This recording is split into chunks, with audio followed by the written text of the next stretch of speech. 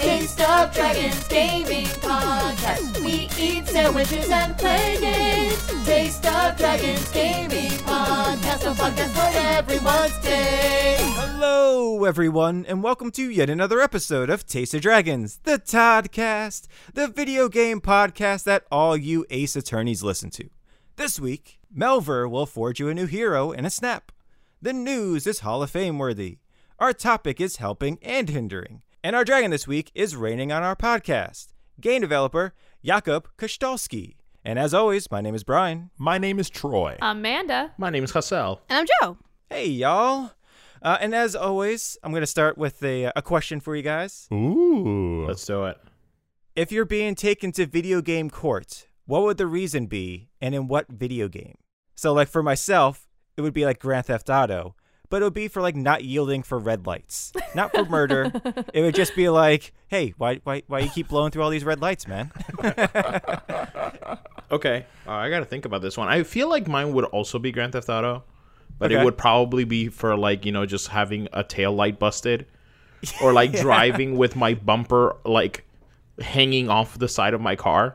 You don't think maybe it'd be like unsportsmanlike conduct in Rocket League or something like that? You don't go to jail for unsportsmanlike conduct. It was real bad. You go to jail if you're too nice in Rocket Exactly. League. They're like, Yeah. something sus about you. Bring him to court.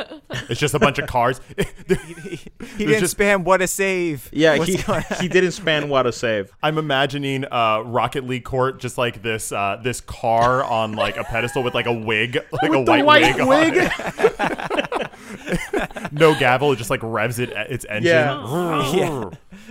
Oh, my Silence. goodness. Silence in the court. The bailiff has, like, the mustache in the front of the car and then has a cop hat. Yeah. Man, I do not want to go to Rocket League court. No. I think it's got to be Mario. I think my first crime in this world as a kid was just like stepping on these poor mushrooms and these and evicting these turtles from their shells. Can you imagine that? Can you imagine like someone jumping on you and then like you see the other half of your body and then that MFer picks up your body and kills you with it? Like chucks your own body, your own home at you to knock you out.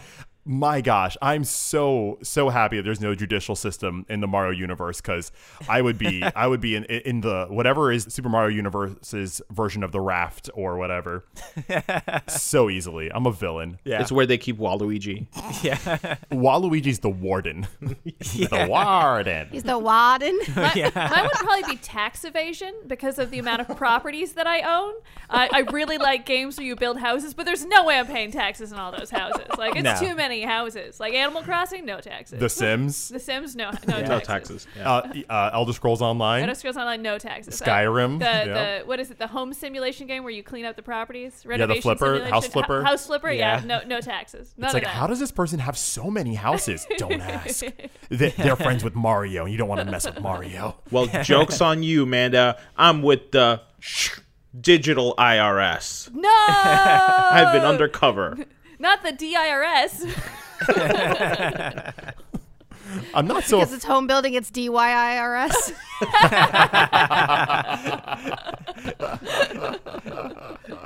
That's great. That's great. That's good. But you know what, guys? Let's get into our games this week. What are you playing? And this week I'll start us off because I got a quick story. So a game I started shortly after Christmas. It's a browser-based game that's an idled game. It's called Melver Idle. It's based off of RuneScape, so it has a bunch of different skills that you can like raise up to level 99, just like in RuneScape. But it's all idle based. So basically, you just hit a button and it does it all on its own. Like basically, you still have to do some little menial tasks in between it. Basically, just numbers go up, and you're happy about that. This is Brian the game. Numbers. This is go Brian up. the game. This is what I love. A minimal amount of work, and the numbers go up on its own. This is amazing. Okay, I've never understood idlers. Isn't that the same as like not playing a game? somewhat, No. but you Okay. still No, make Amanda. I said I didn't understand. No. you make management decisions. So you still have to choose. Hey, okay. listen, I want you to fight this boss or this It's like thing because delegation you're in the game. you're still best Okay. at this. I can make certain equipment to make myself better at doing this specific thing, but it does everything else on its own. Okay. This is CEO the game. Exactly. Yes. Yeah, you're just cutting out all the groundwork. Yeah, absolutely. So I started this game shortly after Christmas, before the New Year. I just this week have mastered every single skill. I got all of them up to level 99. I've done most of the things in the game. I've been able to beat every single boss, and it's an accomplishment for me because I stuck with this game for over 5 months actually. Nice. Just doing the minimal amount of work every single day. Just sits there. It's on the screen at all times. It is. I walk by and I'm like, oh, it's that game with the levels that just go up and down. I'm not over doing and anything, over Joe. It's again. just up. It's just there. Brian's They just out keep here. the meters just go across and they just keep going across. Brian's out here living the dream, my dude. That's right.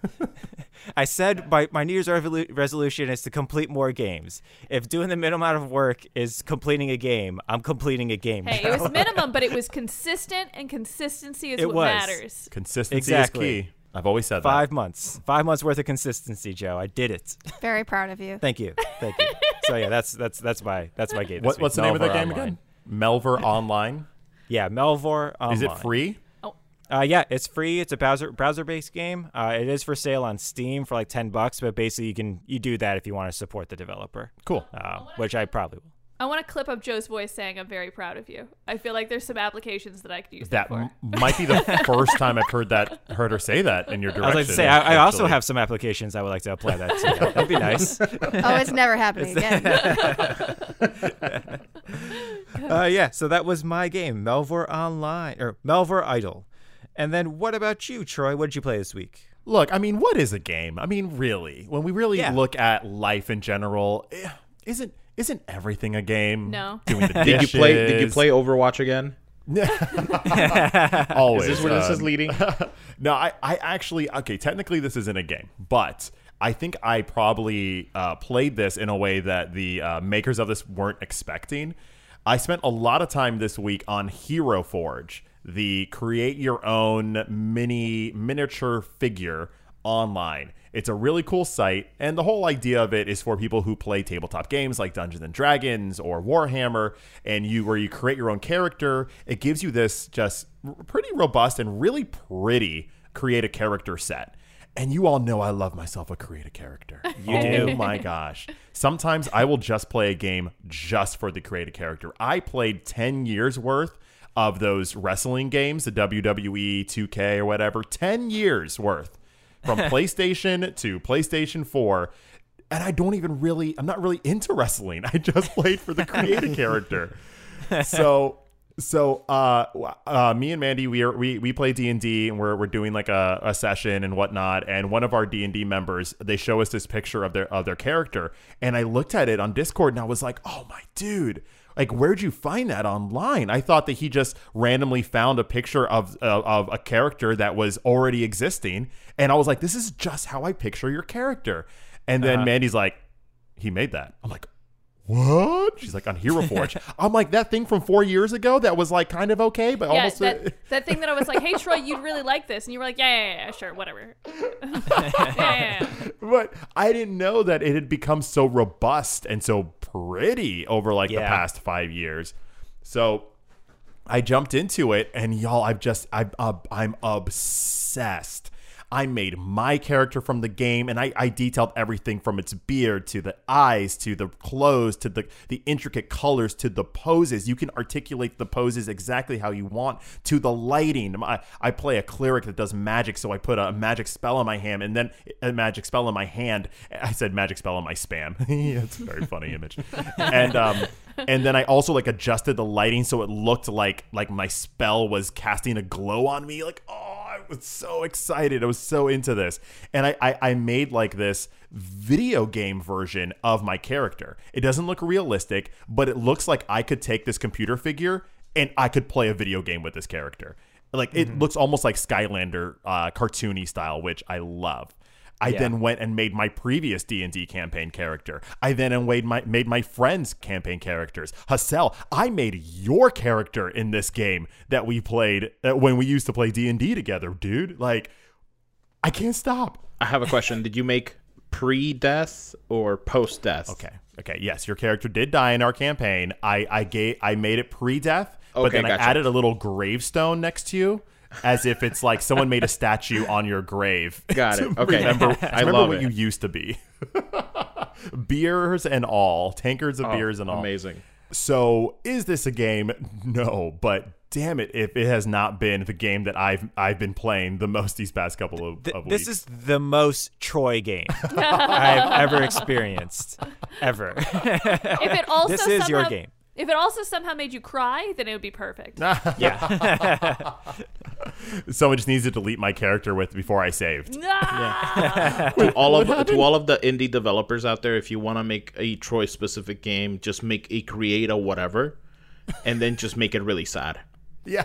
Oh, you create a character, and then as soon as you're done, they tell you a sad story about that character. Right. Wait, yeah. what? Oh, I love it. Hero Forge has been great. It's free. We were able to stream it this week, and what I loved about it is even from the stream, people were able to jump on while I was streaming it to start making their own characters. And I just love the easy access to creativity. I'm a dreamer. I see these characters in my head, but I don't have the skills to actually draw them. And sometimes it's really frustrating because I just want to see my characters come to life, and I don't have the ability to do so. And this has given me just a little taste into like, hey, you may not be a skilled sculptor or painter or drawer, but we're going to take care of that for you. Let your imagination run wild. And I couldn't be more happy with it. I'm not buying any of them, but I do. I'm taking I'm taking so many screenshots. I have like that energy that like your mom has on the first day of school when they're like, have fun. Wait, not yet. One more picture. And you're like, Mom, just let me go to school. And you're like, wait, okay, just turn around. Let me get the back. Okay. All right. Like, that's the type of energy that I have when I'm screenshotting all of my characters. Troy, I'm obsessed. Troy, these are on the internet. You can just look them up whenever you want. No, but I'm going to need the pictures. I'm You making- don't need the pictures, Troy. They're saved on the internet. You can just look at them whenever you want. Yeah, but what am I going to use for my scrapbook? You don't make scrapbooks. Yeah, Hero Forge is great. I did the original Kickstarter several years ago. I forget how many years ago that was. And I ended up making a figure of Jo, of what she would look like if she was in the D&D universe. And I printed it out. I 3D, they have this printing service which was included in the Kickstarter. So I printed out the figure of Jo and I gave it to her for, I think it was Christmas one year. Or was your birthday? I forget. It was one of the two. remember. That's That so Yeah. cute. It was really cool. That's so Yeah. nerdy and romantic. I You love get it. for wedding toppers. You get the both of the people. Oh yeah, that'd be Oh, a what great a idea brilliant- too. Super cool. Very cool. Yeah. But yeah, so that was Hero Forge. And then finally, we have a little bit of snap decisions with you guys, right? Hassel, Amanda, and Jo. Oh yeah. We decided to play Pokemon Snap, which is a new release. I'm gonna start it off, guys. I was waiting for this game for such a long time. I played the original so long ago. Yeah, what I is it, was 20 like- years in the making? I think so, yeah. And I was like, man, I just need a game where I am on a trolley and I just take pictures of things. How do you feel about it? Oh boy. Oh, okay. Oh, I was so afraid of this conversation because I was like, maybe it's just me, and I don't want to talk about it if people like are really attached to it. I'm not. I don't dislike it. Yeah, It's like fine. Well, what is it? What are you actually doing in this game? Okay, So- it's like a first-person POV. It's basically a shooter. It literally is. You have a camera and you're shooting pictures. And there's a trolley that essentially a track that you're going to be on that is a fixed track. And you can move the camera around and look at different Pokemon that are interacting with the environment around them, interacting with other Pokemon. And you can throw fluff fruit apples at them. You can throw orbs into things that'll help other things happen so that different stuff happens with the Pokemon. And it's okay.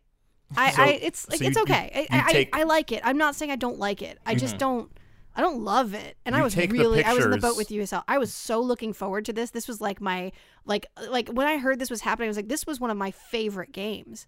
Yeah. And I don't know what it is about this. I think it's Professor Mirror. I literally think it's that like there's so much explanation for what I felt like was no reason. Right. I feel like tutorial's I went forever. through a whole bunch of menus just to kind of like play one level, and then I was like, okay, like this type of exposition would have been done better if I could hear the character's voice. But a lot of the times it just cuts out and it goes awesome, and then a whole bunch of like lines of dialogue happen, and I'm like, oh, okay. I think this I've gotta game read. suffers a little bit from the fact that I think it's too close to the original. I think that most video games don't stick to a single genre now. We want something that's a shooter and also a farming sim, or we want something that's a roguelike but also an adventure game. And this one is just Pokemon Snap, and I think they really needed to layer on something on top of it. It just plays like an older game. It's beautiful. The Pokemon look great, and the mechanics are super smooth. Like, I don't have a problem with it. It just feels older. I mean, the premise of this game is you take pictures of the Pokemon and then you get your pictures rated, and then you want to try to get the highest rating. That's like the short version what you're doing in this game. Does it deliver on that much? You definitely take Like- pictures, and they definitely rate them. Those things happen. But but sometimes I'll take a picture, and like I'm not in love with a lot of my pictures, and then the ones that I do really like, I get them rated, and the professor's like, it's fine. No. Ooh, And you're that like, doesn't what? feel It good. was so good. I thought it was a What good if you take one. a really crappy one, and then he's like, "Oh wow, he's like, oh, you can see the rating. It's like the position's wonderful, the size." I'm like, "That's a terrible photo. Yeah. This is No, and not here's- helping anyone." And here's the thing, guys. Like, he wants everything to be centered. Like, Professor Mirror has never heard of the rule of thirds. Like, Yes. I don't understand what the problem is. Like, I want to capture the Pokemon's essence, but listen, there's a beautiful background and there's more Pokemon on the other side. So I'm going to have them off center a little bit. And Professor Mirror is like, this is a crap picture. Why are you even on my island? Like, I need you to leave. In his defense, he is a scientist, and I think we're all artists. So what we think is a good picture and what he thinks is a good picture are different. Because he wants the Pokemon as big as possible and center screen, and you want to see as much of it as possible. Which I guess, if you're like a scientist, is fine. Right. So you're not taking pictures for like a journalism magazine. You're taking No. pictures to document. Yeah. Like, okay, that's a different premise. I kind of wish it was the hey, we're like these Pokemon are modeling for you, and you have to like find the right like artistic pose. This is just cataloging. It sounds like. Yeah, and Professor Mirror's got an assistant named Rita, who I'm convinced he absolutely hates. Because Rita's been with him for like 2 years, and she just keeps on asking, hey, can I go on this adventure with them? And he's like, nah, you stay home. Yeah. These people who just showed up, they're going to do everything. It's fine. Poor Rita. She also alludes to the fact that he's making her do more and more of the work. So it's just like she does all of the grunt work, and you get to do all of the fun things. Oh, Yeah. Rita. All right, we gotta start a campaign. Get Rita out there. Absolutely. Yeah. So I think the biggest problem I'm having with the game right now is just how long it's taking for me to build up like all of the little secret things that you could do with the game that you could do with the other one. With the other one, you can just grab apples, start throwing them, like get like a Magikarp into like a waterfall, and then it turns into a Gyarados, and like that thing like comes out and stuff like that. And that's what I was missing. So the minute I jumped into the first level of the game, I was like, okay, what's my apple button? And I was just like, I don't have an Apple button. What am I doing? Okay, I'll take pictures. It's like, oh, I don't really have Zoom. I just have to play. I have to play one entire level for each new function I get, and maybe just they needed like a skip tutorial mode to be like, no, I can figure this out. I don't need you to handhold me. Yeah. Here, and I'll paint you this picture. So I took a picture of a Pinsir that I kid you not, you can't even tell it's a Pinsir. Like it is so zoomed in. It is just like it was my reactionary shot of like this Pokemon. Like I didn't plan it. He just kind of popped out of the ground. I was like, oh, I panicked. I took a whole bunch of pictures that were like really close. And Professor Mirror is like, this is a 3-star picture. This is the best picture I've ever seen in my entire life. And I have not been able to beat that Pinsir picture. I've taken multiple pictures of Pinsir at this point. So like I think the rating system might be broken. Well, as far as the star ratings go, the star ratings is in necessarily how good the picture is. Right. It's what they're doing. Yeah, Yeah. the rarity So of their the 3 action. stars, they're doing something special, so they're coming out of the ground. So that's a 3-star. Yeah. But if they're just sitting there, just staring at you, that's a 1. So that was the picture I'm talking about was a 3-star, and it was like somewhere around like 5,200 or something like that. And I was like, great. I've taken the same picture, the 3-star picture, and it has been like in the maybe like mid to high 3,000s, and I'm like, I don't know what Gotcha. I'm doing. I don't know what I'm doing wrong. I think that the system of getting better is terrible. Mm-hmm. I think there Yeah. should be an overall, here's the pile of points you're getting from all these, and every time you just get a little bit better on any level, it just adds to the pile of points, and that would help your level and everywhere else. I just want to take pictures of these things. Like, Is there like- no mode to just kind of cruise and just kind of go at your own pace, or? Not that You I can found just it. take pictures of them. It's just not going Right. to help your score. It's not going to Yeah, help you right.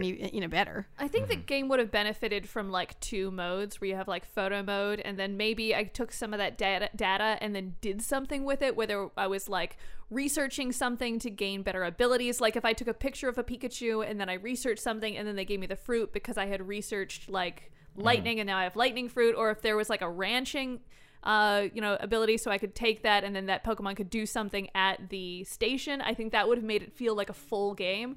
But right now it's like, okay, I took these pictures and then it's just like, okay, well that's done. We'll just go do that again. And it's like, well, but I don't feel like I'm earning anything. And like Right. the points you like earn titles, but I was like, I don't want a title. I want like a thing. I want a house or a boat or a Do you think that this is maybe more fine for like a younger audience, for the kids who just want to see a Pokemon in the wild and take some pictures and be like, yeah, I don't want a bunch of systems. I just want, to see a Pokemon in the wild and stuff. Do you think I that's don't kinda know where they're how they going? could enjoy it because there's so much exposition in what the professor is telling you at the like literally the first 3 to 4 levels you play. We were streaming it and I was like so gun ho. Like I was like, this is going to be the best thing ever. By a half an hour in, I had only played 2 levels. It's a Wow. lot. You're literally listening to these characters talk about whatever it is that they need to tell you about, exposition dump on how to do this and how to do that.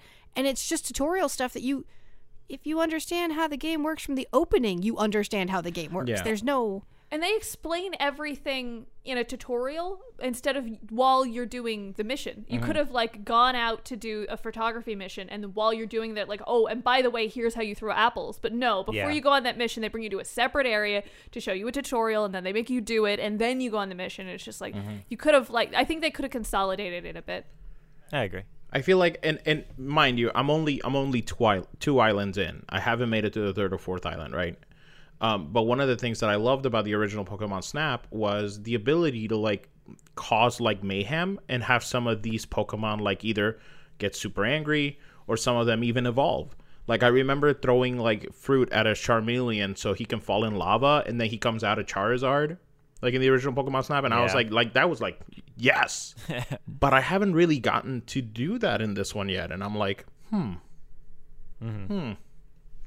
maybe I'm just going to meet a Charizard out in the wild, and he's just like sipping some coffee on that volcano island. Hey, stop. He's like, you "Hi." got any, hey, you got any creamer? Welcome to Hey, my where are you home. going? We're Where are you out. going? We're Stop. out. Ugh.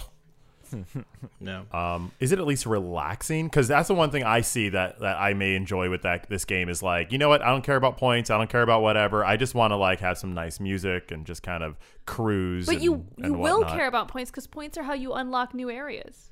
Yeah. And also, if you want to relax, I mean, you could relax, but then there really isn't really relaxing because you're busy looking around for the next opportunity. Mm-hmm. So, I mean, it could be relaxing, but then maybe you have to throw an apple at them. So you have to Yeah. like manage your buttons as well. So I could see it being relaxing, but from what I've seen, not really. It's Yeah. it's not bad though. I mean, for all of this No. Yeah. criticism, it's not bad. It's just like not. If I have other things to play, I'm probably gonna play other stuff. I will say I'm still enjoying it very much. Cool. Yeah, like I started off, I do really like it. I just think my expectations were too high. Yeah. I think so many other remakes had been a little different or whatever had happened. Like this just, I was expecting way too much from turning it on Yeah. and being able to play. All right. Can Pokemon I give you guys some other games that could benefit from a Snap-like feature? Yeah, sure. Yeah.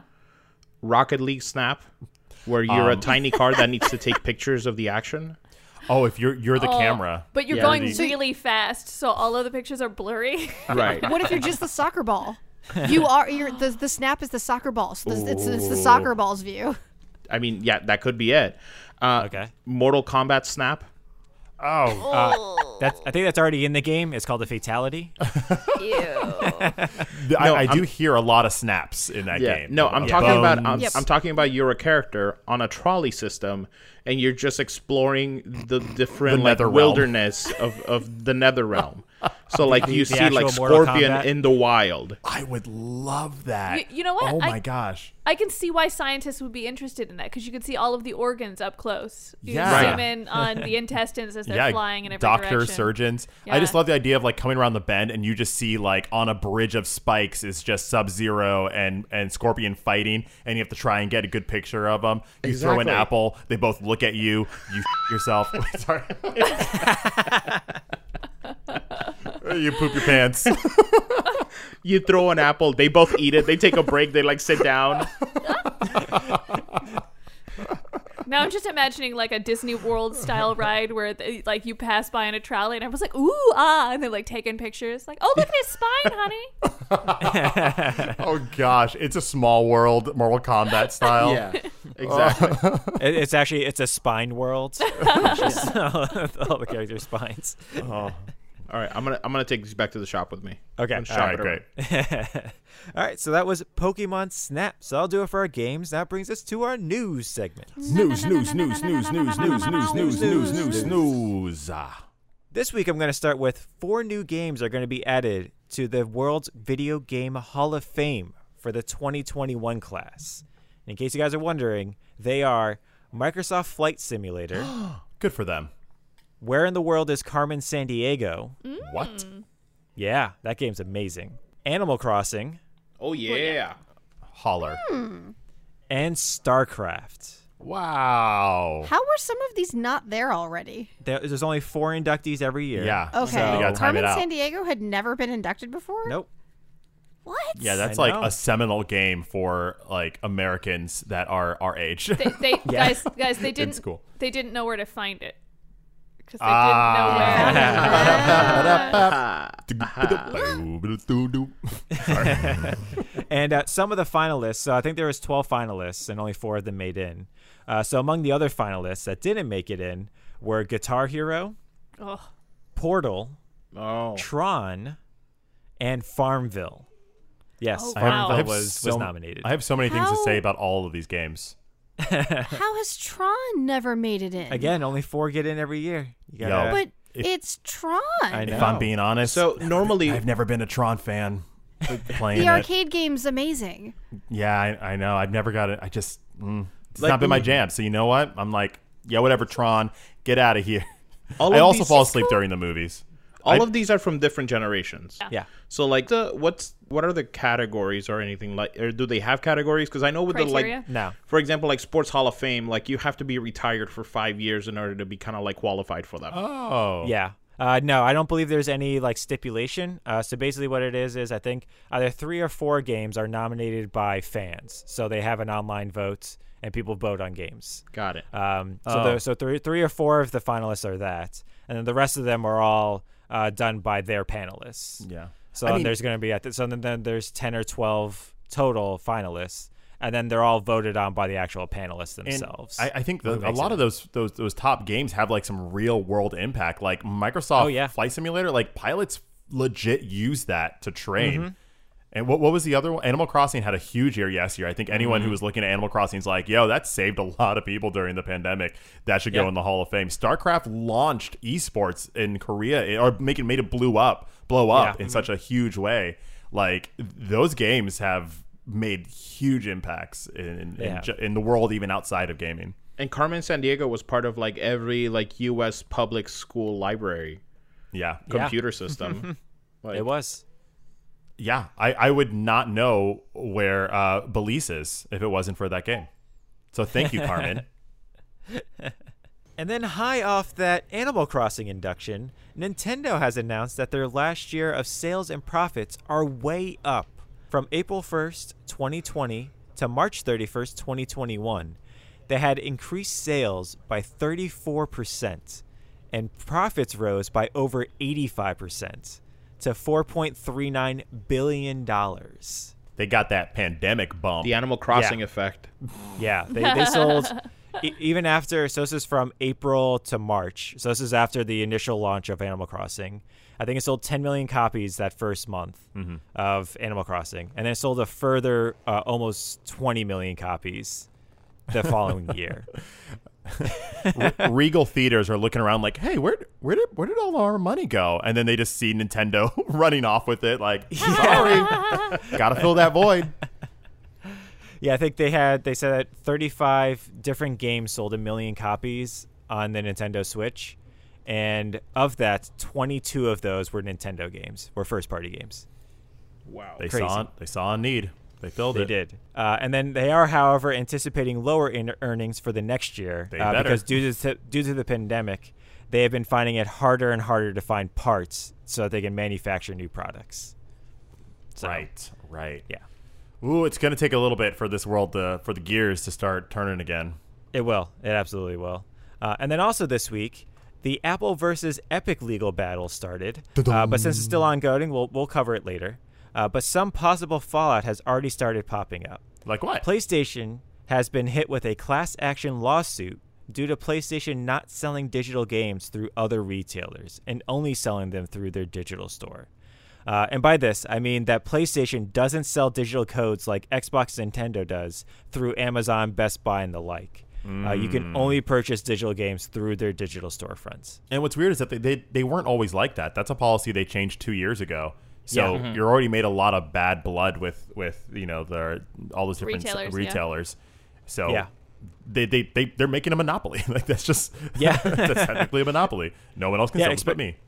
Especially because they are selling digital-only consoles now. Yeah. You have a PlayStation 5, Troy, that's digital only. You can only purchase it through their storefronts if you wanted to purchase games. Facts. The idea of defending like Amazon and Best Buy is really funny.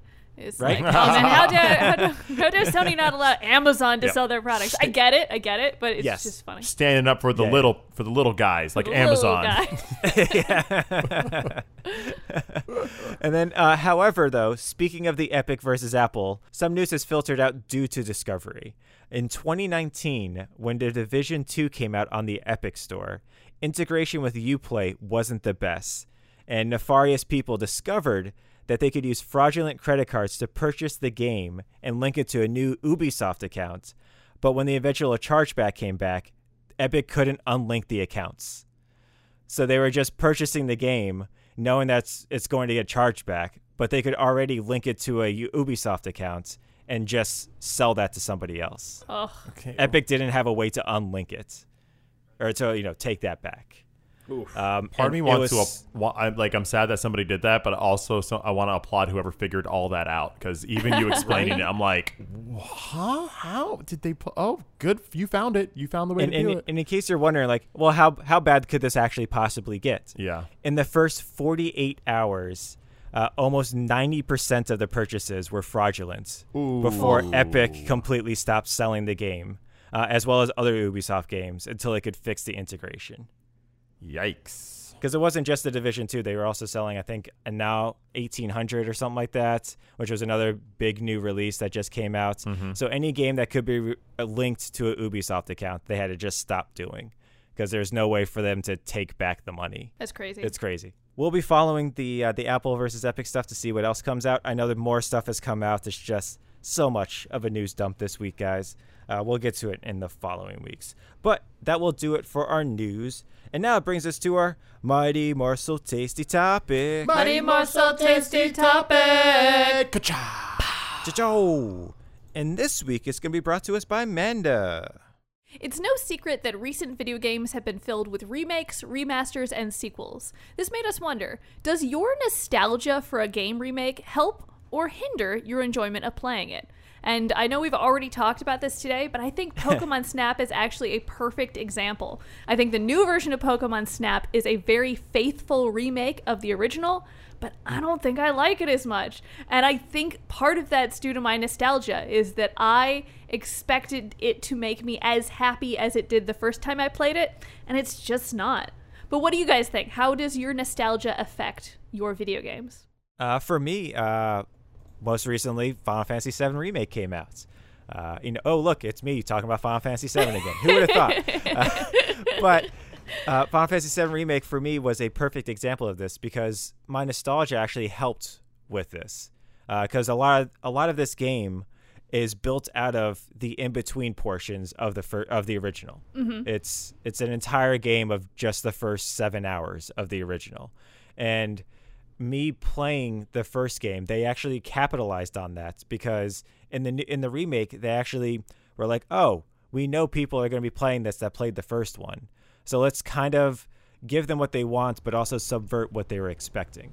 Right. And so by using people's nostalgia for this game, they were actually able to craft a really good game and story that still was faithful, but also told something new. It felt original, actually. It felt original, exactly. I felt like I was playing a new game, even though I pretty much knew it was going to happen. So, it was good. Yeah, I feel like if I was someone who really wanted just a remake, though, like a new remake of that game, I probably would have been disappointed that that's not what it was.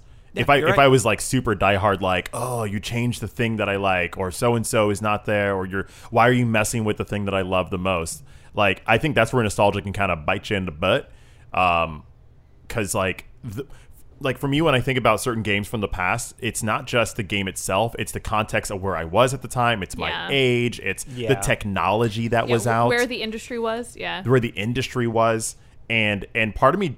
For myself, just like I'm totally fine to just respect that time and place and be like, I don't need to revisit that again. When they remade Shadow of the Colossus and they up-resed everything and they're like, it's time to go back and relive one of the greatest games ever made. I was like, no, I'm good.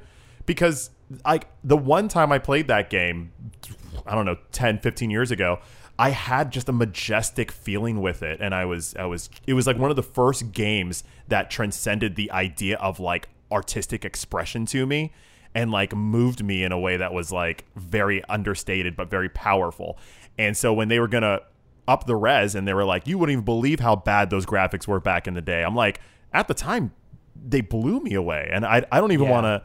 I don't need to revisit that. It's still fresh, it's still real. I just don't need it. I don't need that. But if a game does like what you're saying, Brian, where they make something new out of it, then my nostalgia kind of drives my interest into finding what new thing they did. But if it's just a remake and it's just we just made it look prettier, I'm not interested. My favorite argument on this topic has to do with MMOs. It's like very often I hear people that are just like, they just don't make MMOs like they used to. Like, I wish they would make a good MMO, like the good classic MMOs. And I'm always like, do you remember MMOs? I was like, because like if I did play like MMORPGs before Warcraft came out in like the classic era of like, but I only had one game at the time. That was the only thing I played, and there weren't other things available. So it was like you played like one of 3 games, and everyone played those games. And then like, if I remember, it was just like what's the word? The word for mining something over and over again. Grinding? Yes, it was all grinding.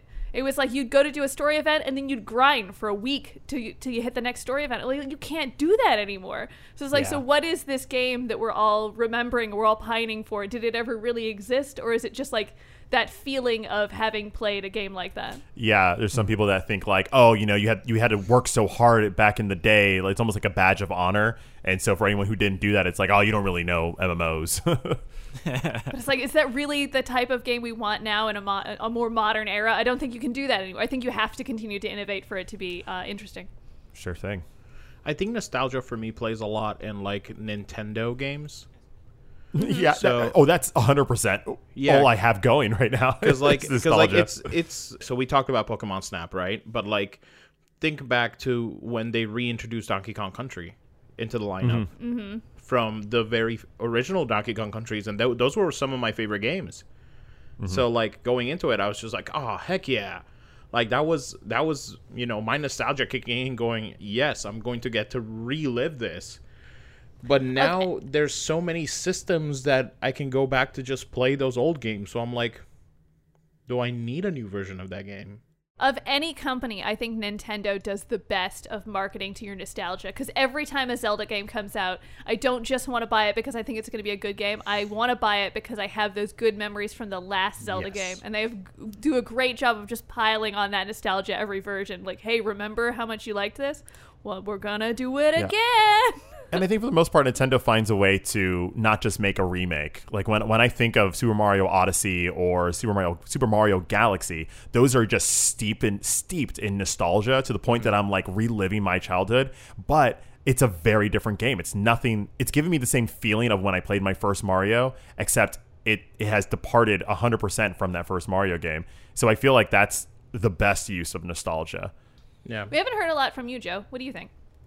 I think a lot of my remake joys are based in music and based in specific moments and how games are played. So I completely agree. I feel like Nintendo is one of the ones where when they make a remake, a lot of the time it literally is just the new console's version of it. They'll wait 10 years.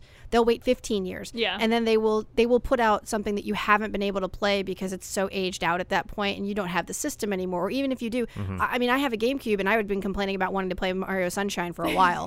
And then literally the week I was like, I'm just going to do it. I'm going to go grab the GameCube and grab Mario Sunshine. I'm just going to plug them into the TV so I can play that game again. We find out about the Mario All-Stars edition. And I was like, well, I can wait 2 months. I'd rather play it on my Switch anyway. This is great. I don't need to give them another $60 for a game that I literally have sitting on a shelf. It's right there. The GameCube's right above it. Like, why am I not just plugging that in? Oh, because I want an HD version of it. I want it to look nicer. I want it to look good on my TV, and a lot of it has to do with sound for me. So, the sound in it is so good. And I think I don't mind if it's a literal one-to-one retelling of something. I just think sometimes, unfortunately, like Pokemon Snap, I think my expectation was so high to have that same feeling of going in and taking pictures of Pokemon that I didn't even know all of them at that point, you know? And if I did, I didn't really I've never seen them in this 3D kind of world. And everything was different about that game. And now I have that game in my pocket 24/7 with Pokemon Go. With a way better camera, with every angle I could want, and I don't have some jerk professor telling me the photo's not good enough. I feel like I feel like, unfortunately, it's a lot like what Troy said too. If I liked the remake of Shadow of Colossus. I have no qualms with it, but that's because I didn't play Shadow of Colossus when it came out. Mm-hmm. So I played it years later, and it was already kind of aging as a look of a game, but the mechanics were still beautiful. The sound was glorious. The shadow and the light in that game is amazing. So I enjoyed that remake because I hadn't played it in so long, and I didn't play it when it first came out. Right now, the game I always go back to with remakes is Zelda Wind Waker. I still, at this moment in time, if I had to plug in my GameCube to play it, I would have the same feelings playing it that I did when I turned it on the very first time. When the HD version of Wind Waker came out, I was miserable because it was going to come out a weekend where I couldn't take the weekend off to sit home and just sail the great seas on the King of Red Lions. And every time I turn it on, I get the same feelings. And it's the game, all they did with the game is make it prettier.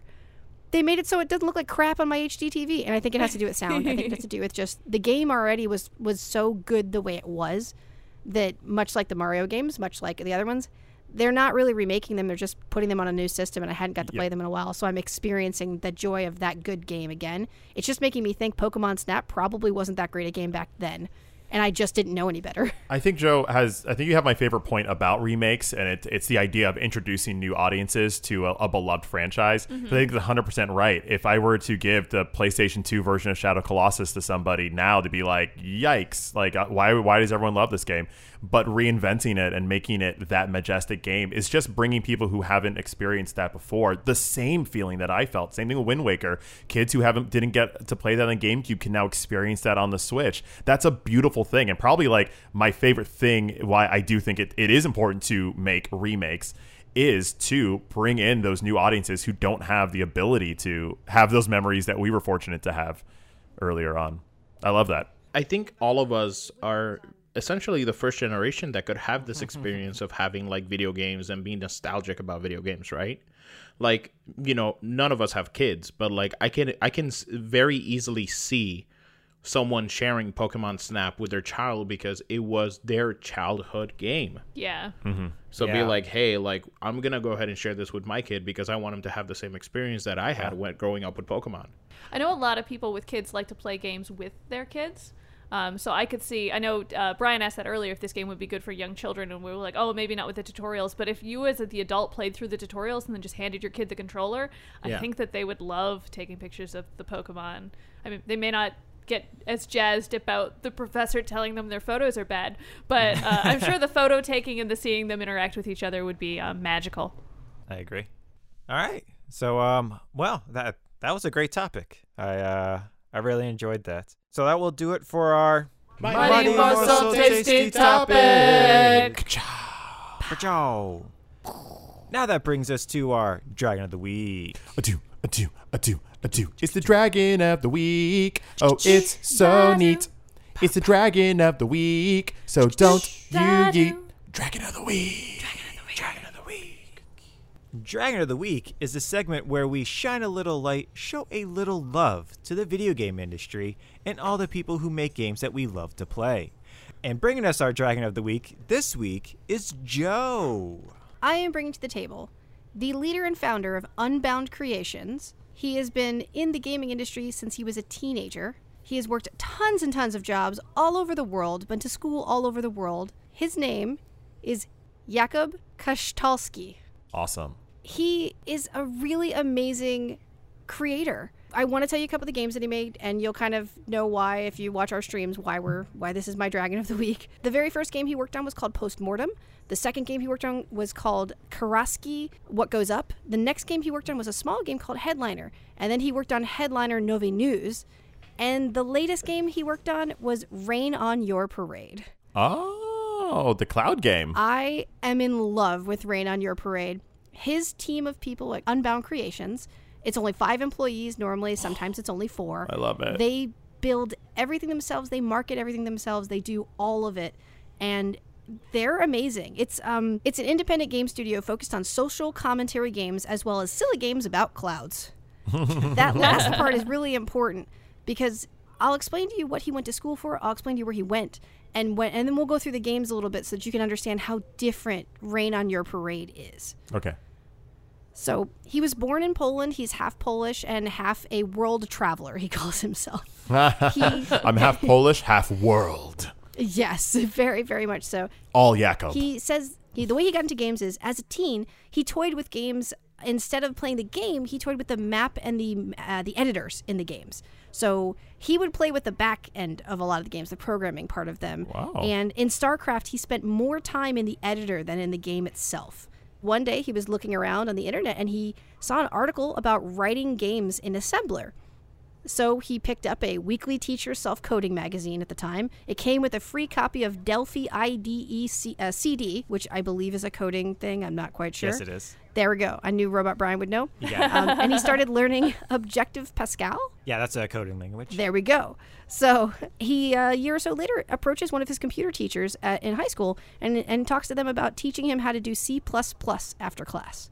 And he says the rest is history. He completely was delved in. He worked IT jobs. He worked as a web developer. He was learning how to program in every language he could. Nice. He was doing all these things to do what his mind was coming up with because he was going to school for humanities and ethnic conflict. He was very into politics. So he wanted to go everywhere and wanted to create stories and narratives on the other places he had been. So from 2006 to 2010, he was at the Soka University of America in California. And in 2009 of his tenure there, he went to the Kansai Gaidai University in Osaka, Japan. And he says that he had the worst hangover of his life there, but he learned so much. Hell yeah. In his 2010 to 2011 year, he went to the Queen's University in Belfast, Ireland. So those are just a small smidgen of places he has put himself in for a little while just to experience the world and the politics in the world where these places are. He backpacked through Europe for many years. He has a whole blog about it that went on for 4 years. And he just absorbs politics and he absorbs what other people are interacting with each other all over the world. And he's just very interested in that. The jet lag on this dude. He went to film school for a little while so he could learn how to tell stories and how to show people what his narratives in his mind that he was coming up with were. He met his team, and in 2013, he founded Unbound Creations, which their very first game was an extremely political game. So here's the name of the game is Postmortem. It came out in 2013 as well, and you are going to a dinner party, and at this dinner party, your superiors told you have to murder someone at that party, and it doesn't matter which person. I mean, we all It's all been a there, bunch of- right, guys? Right, Yeah, guys? right. Absolutely. There you Right? go. Totally. Right? You're an agent of some sort, I assume, and at the party, you start to meet the guests. So then you, as a person, you're playing yourself. This is you deciding which person to murder. You start meeting them, and your humanity kind of takes over. And you start getting to know them, and you start realizing each one of them, if you took them away from the world, it would actually really affect how the rest of the world ran, because they were all kind of important people. Oh, no. And then there's all these articles all over the house where the dinner party is. So you're reading all these notes and reading the books about how important these people are, and you can't decide which person to do that to. Oh, And you it's have to like- decide by the end of the game what course of history you're going to disrupt for somebody, because you're taking out the main player and how this It's works. kind of like Clue with ethics, Yes. except you know who the murderer is. It's you. Can you choose your boss who made you do this? It sounded like that's a nope. It sounded like they wouldn't let that happen. That'd be a pretty good choice. Right? Or you just never beat the game and just stay there at this dinner party and just be like, nope, we live Right? here now. Could you This pass, bisque is just the best. Yeah. I need to have more. you pass the milk, please? So that was the first game he made, and it had some pretty good success. It wasn't a crazy moneymaker, but it was critically acclaimed. His next game was Karasky What Goes Up, and it's about an airship that is blowing up and going down, and then the day rewinds, and you have to figure out who sabotaged the ship. Yes, So you go through yes, all yes. the different levels. Oh yeah, it's first person point of view. You go through all the levels, but you can't let anyone catch you snooping around, or the characters in the game start thinking you're the one that sabotages the ship. Y'all. Oh yeah, because you look suspicious. Because you look suspicious snooping around and looking at everybody's stuff. So there's I many have- different layers to that.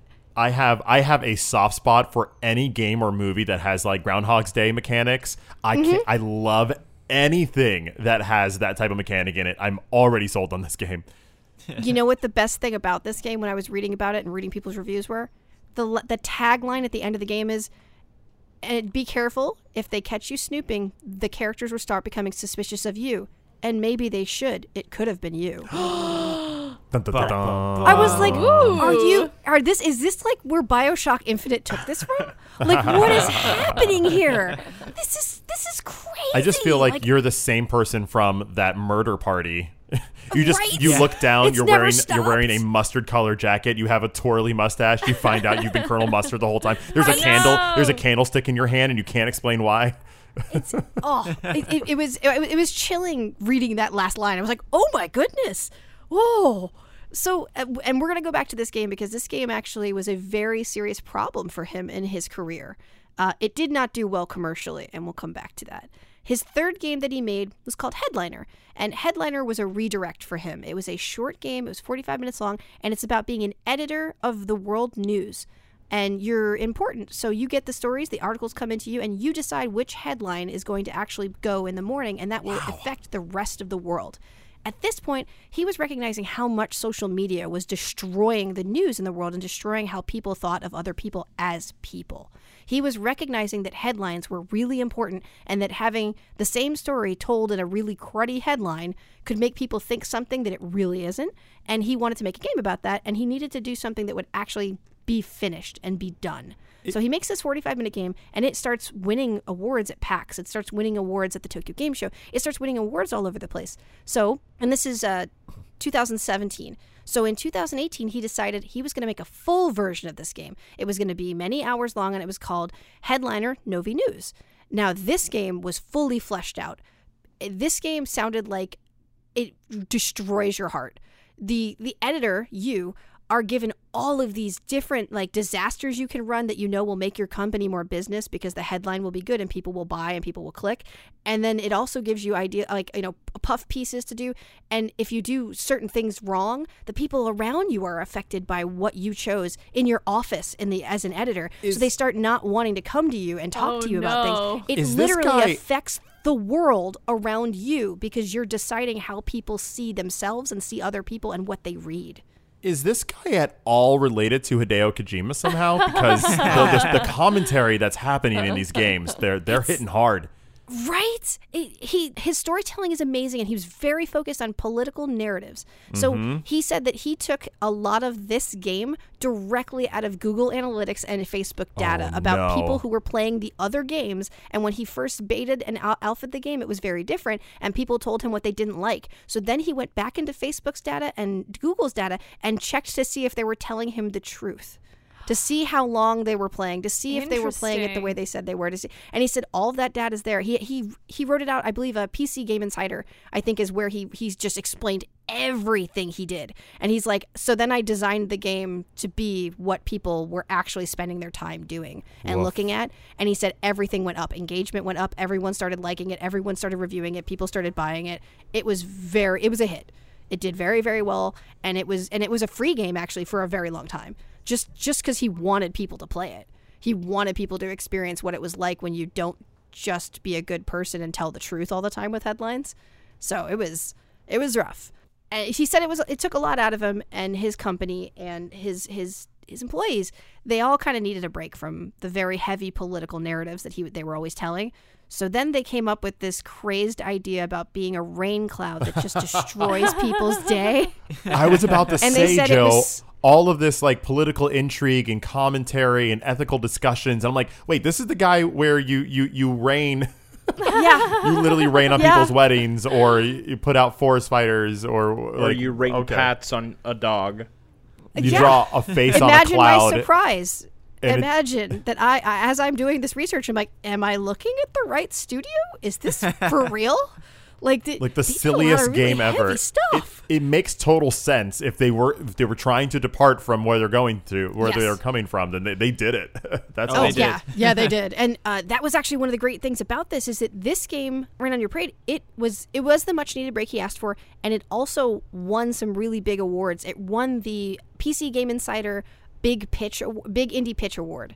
And that was many indie studios, they come up with a 5-minute like speed dating type thing where they have the PC Game Insider people will listen to their pitch, and then they will decide the top 3 pitches, then let one of them they will like tote as like the greatest game that's going to come out of indie development. So lots of people go to do this speed dating thing essentially for indie games, and I believe it was 2 years ago, theirs won. They walked away with the first top prize, and that got him in 4Gamer in Japan, which is a very big video game website. 4Gamer, they did a huge article on them, and he said that helped steamroll, like, just keep going. Everybody was excited about seeing this game, and he's like, and all we had was this, like, tiny demo and this idea for this thing, and he's like, and it was so weird, because he's an extrovert. He loves being around people, and he's so into public speaking, so he's like, I have no problem getting in a room, and I really loved interacting with people. He goes, and I miss it. He goes, this doing this over Zoom was so okay because I had my notes next to me and nobody knew, but it was also really awkward. He's like, having to do all these things digitally. He's like, these are normally things you would shake hands and you'd have lunch and you'd explain somebody your pitch and they'd be so into it. He's like, the world's just different now. Right. He's just saying how difficult it is now, and he couldn't believe they walked away with the number 1 slot, saying this was the game for the next 2 years, and people really, really loved it. It came out on April 15th of this year, and it like knocked my socks off. I loved this game, and I completely understand why everybody else did too. He said that the entire crew of them were so invested in making a game that had roots and nostalgia in other games and other TV shows that helped people kind of come back to a decent, happy place for just a little while, even while their day was being ruined by a cloud raining on them. He was so interested in trying to make something that people could just smile and have a good time playing without having the repercussions of the world around them affecting it. So the exact opposite of his previous games. The exact opposite. Again, he looked at those analytics and he was like, ooh, exactly what I want. Yeah.